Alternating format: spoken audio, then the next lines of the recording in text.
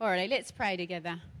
Lord, we thank you that we can come together today. We thank you for your presence in this place. Angels, I thank you that you're here to help us today as we minister, Lord, that we just want to dig into your word. We want to reflect you, Lord. We want to know you more. We want to shine for you more. We want to grow, Lord. So I ask for our hearts, Lord, to be open before you. Lord, as I speak the words that you've laid on my heart, Lord, that they would be delivered with clarity, Lord, that they would shift things in our lives. Lord, that your word would just sink into our hearts and bear fruit in our lives, Lord. Holy Spirit, we invite you to be here. Have your way in this place. Move in this place. Change things in this place. We pray for transformation, Lord. In Jesus' precious name. And we all said, amen. Alrighty, it's the last Sunday of the year. Can you believe that? It's the last Sunday of 2015 already. And if you live in my house, it's the time for New Year's resolutions. It's goal setting. And you've escaped the reflection sermon from Philip this year. You get me. But we love Philip's reflection sermons, don't we? Everybody hasn't been around for more than a year. He reflects, he ponders. You've actually been really good this year. Hasn't he? He's been quite smiley this year. He's been too busy. We hassle him a little bit out, but it's good to reflect because otherwise you just keep on chugging along and you don't stop to really ponder and, think about things. We need to think about things and think deeply about things. And so this is a time of the year where we get a chance to do that. But today, just to get you ready, because it's New Year's this week, I want to speak about change.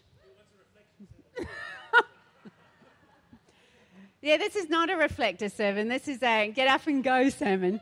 So you might regret Philip's not speaking by the end of it. I want to speak about change, and I realised something about myself this week. I actually think it was on Christmas morning. I woke you up at 5:30, didn't I? And I said, I've had an epiphany. It was early, but I had. And I actually like change. Believe it or not, I am a melancholy personality, but I like change. Get excited, all melancholies. You can actually like change. I might not think I like change in the middle of a transition, in the middle of when life gets messy and I'm being majorly stretched. But I do actually like change. And I like being around people who embrace that philosophy of life. Because to change should mean that you're growing. To change should mean that you're growing. And we all have this amazing capacity and ability within us for growth and development in every area of our life. And that's why I like change. Because change means that we're growing. Change means that we're developing. Change means that we're being the person and being transformed into the person that God created us to be in the first place. So I actually do like change. And I think most of us like change. We just don't like the process of change. Amen? It really is a point of fear and pride that causes a person to have the attitude, this is who I am, like it or lump it. This is who I am, like it or lump it. And I was reading this article this week about marriage, but it really covers every attitude for all of our lives and relationships. But especially if you're looking for a husband or a wife, just listen up to this, right? Down the front, yep. But this actually covers every area of our life. So we may fall in love with any kind of person, but the person we choose to marry must embody one particular quality. They must be committed to constant change and transformation. We should not choose someone who is perfect. We should choose someone who is perfectly aware they aren't perfect and who wants to get better with every day. We marry people because we like who they are, but people change. Plan for it. Don't marry someone because of who they are or who you want them to become. Marry them because of who they are determined to become, and then spend a lifetime joining them in their becoming as they join you in yours. That's something just to think about there. It's beautiful. there's actually something very powerful about our commitment to change and transformation. There's something about a person who has a vision and a purpose for their life, and that they desire to change consistently and constantly for the better. That type of person has a special quality about them. They know who they want to become and are committed to growth and transformation. They're committed to growth and transformation. And God is given an open invitation into our lives when we have that sort of attitude. We openly ask Him to move and to change us when we have that sort of attitude of, I'm committed to growth. I'm committed to transforming. I'm committed to changing. He loves us just the way we are. He accepts us just how we are. But He also loves us so much, too much, to leave us like that. He loves us just how we are and He accepts us, but He also loves us too much to leave us in some of the stuff and some of the attitudes and behaviours and thought patterns that we're in. And that's why He talks about transformation. The change we need most is not in our circumstances. We often think if it was better, if this happened, if I got a better job, if I lived in this sort of house, if my finances were better, all those things. The change is not in our circumstances, it's in ourselves. So I have 3 points today. The first point is real change starts with new life, not just a new leaf. Real change starts with new life, not just a new leaf. The very heart of the Christian faith revolves around change, but it's not just turning over a new leaf. It's living out a new life. It's living out a new life. Christian transformation always involves something old passing away and something new taking its place. You cannot hold on to the old and receive the new.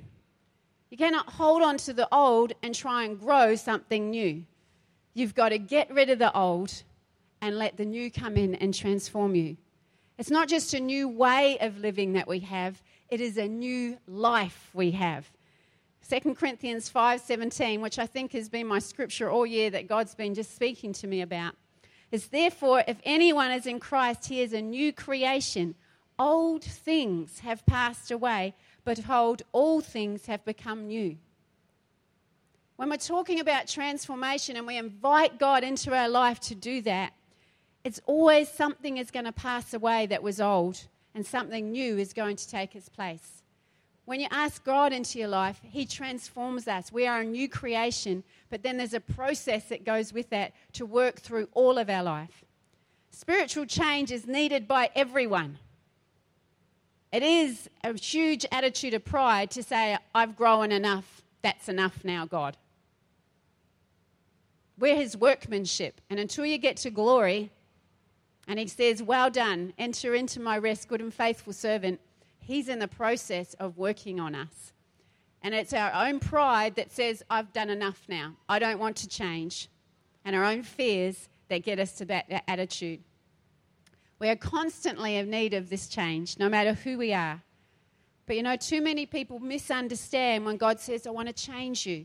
Let me in. Let me work in your life. Let me work in your heart. They're scared because they misunderstand and they believe that if I change, then the motivation is then God will love me better, that He will love me more, that He will like me more. Religion says, I obey, therefore I am accepted. Christianity says, I'm accepted, therefore I obey. Religion binds you up. I obey, therefore I am accepted because I do these things. A faith in Jesus says, I'm accepted, therefore I obey because I know God has the best for me. The work of the cross is what causes our acceptance before God. Not something we do, but something that's been done already by Jesus. We can't do anything more to be accepted or loved or cherished by God.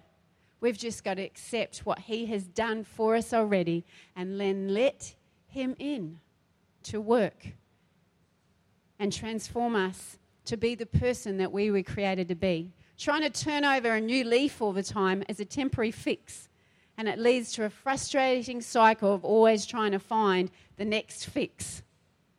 That's not what our Christian walk is about. You know, King Solomon found that out. I'll read from Ecclesiastes chapter 1, verse 12 says, "Look, I have amassed wisdom far beyond all those who are over Jerusalem before me, and my mind has thoroughly grasped wisdom and knowledge.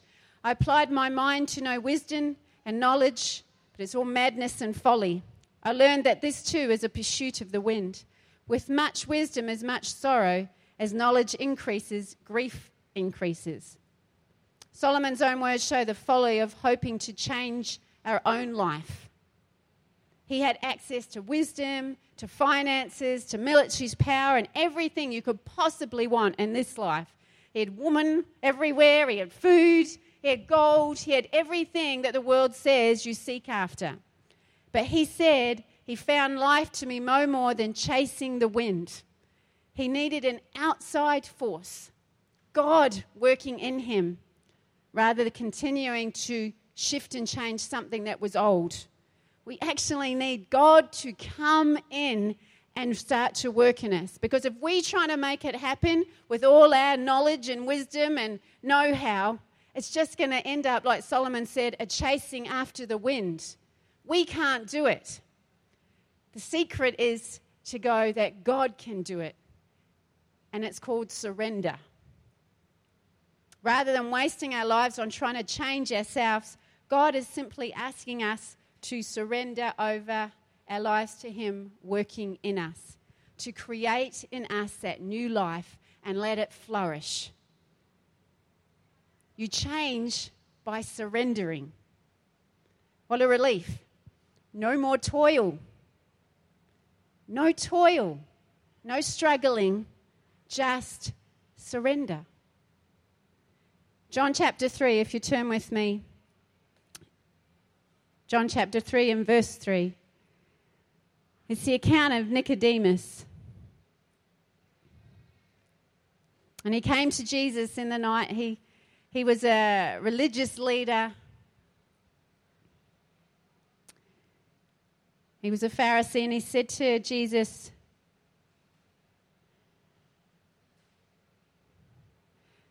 he said to him in verse 4, he says, "How can a man be born when he is old?" Because Jesus said to him, he must be born again. "How can a man be born again when he is old? Can he enter a second time into his mother's womb and be born?" And Jesus answered, "Most assuredly I say to you, unless one is born of water and the Spirit, he cannot enter the kingdom of God. That which is born of the flesh is flesh, and that which is born of the Spirit is spirit. Do not marvel that I said to you, you must be born again." See, Nicodemus, he was like, how can I change?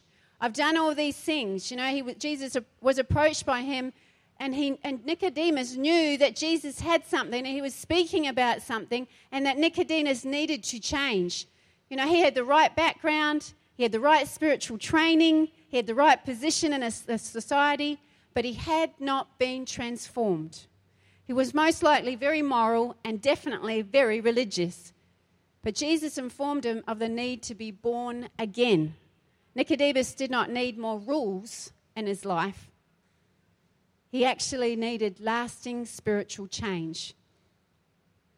Rules can modify behavior, but they're only relationship that can actually bring change in life as a relationship with Jesus.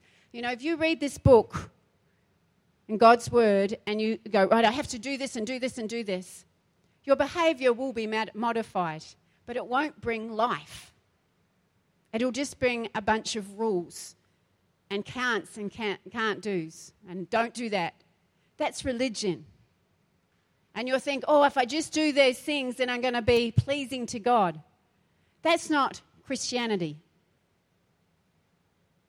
It's going, you have to be born again. You have to let the life of God flow through you. And it's not just a one-off thing of raising my hand and saying the sinner's prayer and off you go and, get out there. It's actually going, God, I receive your love. God, I receive your forgiveness. Jesus, I thank you that you love me. Now I surrender my will to you. You are my Savior as well as my Lord. You work in me and you change me. You change me. Now, some of us have heard the story about Basil the branch. We read it every now and then about the little branch that was connected to the vine, and he was trying to produce grapes all by himself. And he said, if I just try harder, if I just work harder. And he sat there, and the kids love it because you go, and Basil sat there and he went, and nothing happened. He looked at his stalk and there was nothing there. So he says, if I just work harder, if I just try harder, if I just do these things. So he sat there and went, and nothing was there, not even a sultana. Come on now, we do the same things. And then a voice behind him said, excuse me, what are you doing? He says, I'm trying to produce a grape. He says, well, you can't produce a grape. I'm the vine. You're the branch. I do it. You just focus on me. And so Basil just relaxed. He just surrendered. And as the time went by, the season came, and he looked at his little stalk, and there was this lovely bunch of grapes. We can't bring out all those things that we know that God wants us to have. You know, the Christian walk of being loving and kind and faithful and gentle and self-controlled and patient. If you try to do those things apart from Jesus, apart from the vine, you're just going to be like Basil, trying and straining. And it's not going to bring the joy that Jesus said he came to give us. He brings change and transformation when we relax in him and we just focus our eyes in him, the author and finisher of our faith, Jesus. And he brings it apart to pass. All we are asked to do is just surrender and focus on him. So relationship with Jesus is what imparts new life. It's not merely a new way of life, it's a new life that brings change. Number 2 is real change is a process, it's not a destination. A life is one of growth. Philippians 1 verse 6 says, being confident of this very thing, that he who has begun a good work in you will complete it until the day of Jesus. We don't have to be afraid. We don't have to go, am I ever going to be any different? If we just be like Basil and just focus on the Jesus, the vine, he says he will work it out. He says you can be very confident of this one thing, that he who began a good work in us will be faithful to complete it. You know, he says he perfects those things that concern us. He's watching over you. He's the lover of our souls, and he knows what you need, and he's constantly going, hello, are you listening? Because he knows. And our stubbornness gets in the way too often. We go, well, I know, and I want to do it this way.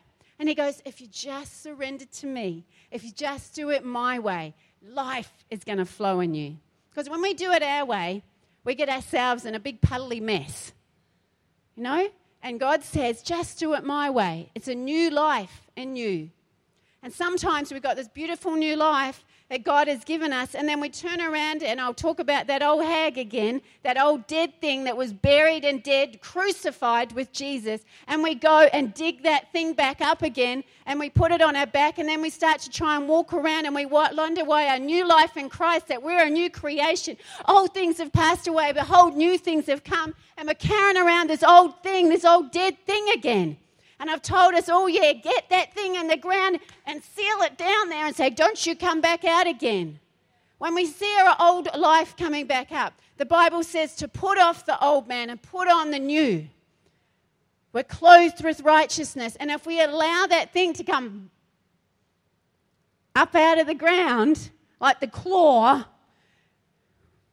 and come and get you, you say, get down in the grave again. You know, I am crucified with Christ. It's no longer I that lived, but he who lives in me. Amen? We've got to watch that dead thing. You stick a dead body on you and you don't get it off again, it's going to eat away the new life in you. There was a form of execution way back. They'd stick a dead body, and that thing would eat away at the living. You've got to keep that dead thing in the ground. We've been crucified with him. A new creation in him now. We've been raised to life. That's what baptism is all about. It's a symbol of what has happened in our spirit. Real change is trusting that God will complete the good work in you, that we don't have to try and do it, because when we get into trying to do it, we're going to go back to what we know, and what we know is the old. God has started and is completing the work of transformation in us. Real change happens at the moment of salvation, but it's a continual transformation. You work out our salvation. That's what it means, is that we are a new creation, and then he teaches us how to walk in that. Being a Christian is not just saying the sinner's prayer. Change and transformation is consistently, moment by moment, day by day, month by month. And sometimes you think, am I getting anywhere, God? Just keep your eyes focused on him, and you will continue to change. You know, there's seasons in our life where it's, woohoo, everything's good. We call that the spring season. And then we have seasons where we're just plodding along, you know, and we think, is any God doing anything? Just stay consistent with him. Keep looking at him, the vine, the author and finisher of our faith, and trust him that what he has started, he will complete in you. What he has spoken, that he will bring to pass, that his promises are yes and amen for us. Trust him to do what he has promised. When we start to meddle, we're going to bring that old stuff back up. Jesus causes our lives to have true significance. Do it his way. Number 3 is change is letting go and grabbing hold. God doesn't force anyone to change, but he calls us to change. He calls us to allow him to work. You know, he says things like, be holy because I am holy. 1 Peter 1:16. And that sounds like an impossible task, because we know that sometimes we're not acting very holy, don't we? He says, be holy because I am holy. But it's just allowing God to work in us. Our part is to say, Lord, here I am. Shape and mold me. I surrender to you. Because his holiness is what makes us holy. That we're in him, he's in us. We're in him, he's in us. We're connected to him. Just like the vine and the branches. All the goodness and the power and the love that flowed through that vine into that branch to make it produce fruit. That's how it is with us. We are connected to him. Everything that he has, we have. Everywhere he goes, we go. It's a good thing I number my pages. And we've just got to stay connected to him. And you know, that encompasses everything. From very, very first coming to know him, to reaching into the heavenlies, to experiencing what he experienced, to go where he goes, to see what he sees. We've just got to stay surrendered and connected to him. I choose to put off the old man and put on the new, Ephesians 4 says. Letting go of the familiar is difficult sometimes, even when the new offered is better. Sometimes it seems part of our makeup is actually to resist change, even when it's what we need and what's going to help us. Letting go of the familiar is difficult. It is. I fight it quite often, even though I love change and I want to grow, and, you know, in my very spiritual moments when I'm like, yes, God, just here I am, do whatever you want. Yoo-hoo! And then it starts to happen, goes, rightio, then let's proceed, let's let this process, and he puts a finger on something and says, okay, let's shift this, let's change this. You know that I've got better for you. Every time I ask you to let go of something, it's only because I have something better, and you know all that. But a little nature, a little old thing starts to come up out of that grave and go, it's too hard, it's too stretching, it's too uncomfortable. And God says, come on. And the cloud of witnesses, they're cheering us on, and they come on, because they can see They've got all eternity and they can see and they're going, come on now. This is better. It's changed, but it's better. It's changed because it's full and abundant life in that place. It's changed because I love you and I have a plan and a purpose. And even when you can't see, because half the time if we could see, we'd freak out. He says, come on. It's too often we resist when we should surrender. We hold on when we just need to let go. I'm going to list a couple of reasons why we don't want to change and how it's difficult for us. A is people are stubborn. Have you ever tried to take something out of a 2-year-old's hand when they want it? They're amazingly strong. When they want to hold on to a toy or something that they want, it takes some doing to get that toy out of that 2-year-old's hand. And we can be just like that. We can get a grip and hold on, and we want to keep it. And often we simply need to realize that it's time to surrender and let go. Sometimes we just don't want to change because we're just being stubborn. That's different from tenacious, by the way. Stubborn is stubborn. Yeah?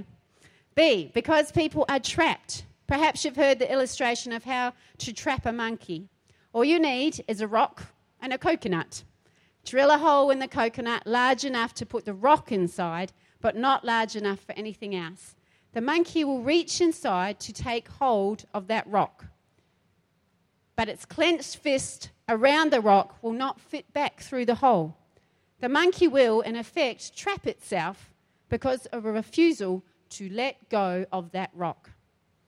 Many times we trap ourselves with a clenched fist. I'm not letting go.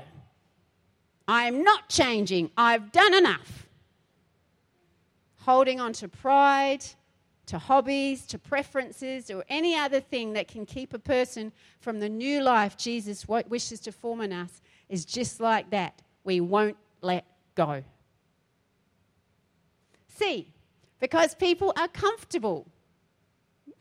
I love to be comfortable. I like all my ducks in a row. I like everything ordered. I like everything just so. I married a man who's the complete opposite from that. We sharpen each other up. Why do some people keep using outdated methods and technology? Why would someone continue to use a piece of technology that is inferior? I can tell you. Because I know how it works. I get very frustrated when I can't make the thing work. I get a new phone, I've got the hang of it, and then Philip gets me a new one. And then I take about a year to figure out how to use it, and then I need another one. Ivan just shakes his head at me when I can't use my computer, I'm sure. He's very gracious. But why do we use something? Why do we keep on hammering away at something even when there's something better? Even when that thing we have is inferior? Because it's comfortable. We are comfortable with it. It's familiar and we have mastered it. We know what it does. We know what it doesn't do, but we're quite happy with it doesn't do because we're quite comfortable with the thing. Yeah? It often takes being made uncomfortable to learn something new. Are there places in your life like that? By the look of your faces, I think so. We get comfortable with an issue and things in our lives that keeps us from knowing Jesus better, even when we know that they don't please him. We get comfortable with our standard of living, even if it keeps us from the plan and purpose of God for our lives. We get comfortable with our friends, even if they're negative and not good for us. We get comfortable with our marriage and the way it is, most of the time. We get comfortable with the sickness because we know what it does and know it'll pass. We get comfortable with lack because it's scary to think that God could prosper us. We get comfortable with our attitudes, our eating habits, our exercise or lack of it, our ability to communicate, and we get comfortable about our relationship with God. You know, that's God. That's good. Don't get too fanatical. Don't get too much. Don't get overboard. We get comfortable, and that's why we won't change. But God wants us to take hold of something better. He wants breakthrough. He wants new things. He wants life. D, we don't like to change because we are afraid. Fear of the unknown is a big reason why people don't change. Some think following Jesus will make them a fanatic or socially awkward, so they don't want to go that way. Not knowing what God will ask of us causes many of us to shy away from the new life Jesus offers us. It actually can paralyze us from fully embracing the new life that we've inherited. We're like, well, what if God asked me to go over there and do that? What if he asked me to go and pray? Or what if he asked me to go to spirit school? You know, those people, what do they do on those nights? What if he asked me to go to the prayer meeting? Because surrender means that you do what he says, not what we say. And that's a scary place, and we get afraid because when God asks us to surrender and brings about change, we know that he's going to ask things of us. We know that he's going to start speaking. We know that. And so we back away.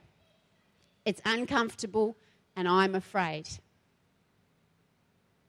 E, we don't like to change because change hurts. It's hard to change, isn't it? Even good change costs some of our security and leaving our comfort zone, and it carries a price. But for what God wants to give us and wants of us, change is required. If you keep on doing the same things, you're going to get the same result.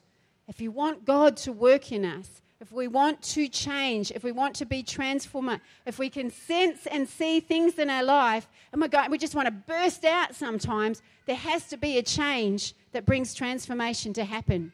If you keep on doing the same things, if you keep on thinking the same way, if you keep on walking with God the same way and don't get any deeper, if you keep on having the same relationships and the same thought patterns, you're going to stay the same. If you want to grow deeper, if you want to go higher, if you want to have a fuller and more abundant life, then you have to change. You can't get a different result if there is no different steps and process and attitudes. Change means change. People never change often when they're not in God. And I don't want us to be like this. We shouldn't have to get to the painful stage before we say, okay, God, I give up. But too often we do. He allows us to get so uncomfortable as a catalyst to make us change. Because we're stubborn and we're fearful and we want to be comfortable. And so he just says, all right then, I'm just going to let you get really uncomfortable. This is not my best for you, but if you're not listening, then you're going to get really uncomfortable because that's going to be a catalyst, a catapult for you to go, I give up, do something, anything. Why do we always have to get like that? For God to transform us. He wants us to just be easily led. We have to get to a point where we've had enough often, and then finally we surrender. What hard work. That's when we get into toil. That's when we get into struggle. You know, you have marriage issues or you have relationship issues, and until it gets so uncomfortable, until it gets like dire straits and everything's going to blow up, then we go, oh, God, do something. And yet every day, daily by daily, his walk with us, he says, I'll change you. I'll work in you. Why is it that we have to have some sickness come upon us before we change our eating patterns? Or we just start to exercise because we like to be comfortable and it's scary. Why do we leave it until it's so uncomfortable? If we're surrendered and we're listening up, God will lead us. Why do we have to keep all those negative thought patterns and those unhealthy relationships in our life so that we end up in a big pit of despond when God is the one that lifts us up? Why do we have to get to the point where we're going to the doctors for depression tablets so that we can feel better when God says, I've got a way? You know why? Because we don't want to change and we're not surrendered. There's stuff in our life, he's given us a new life, but as a process of transformation. And if we will not let God into those areas are going to come and bite us somewhere, somehow. Change. We don't like it because it hurts. And too often we leave things until it's so uncomfortable. And unfortunately, sometimes then for some things and for some relationships, it's too late. God doesn't want that for us. From a minor adjustment to a complete overhaul, change has a price tag. It hurts sometimes, but it's good for us because God has a way through. He loves us. When you know that you've got past to deal with, when you know that you've got family issues, when you know you've been hurt by people, don't leave it sitting there because it's going to come at you somewhere.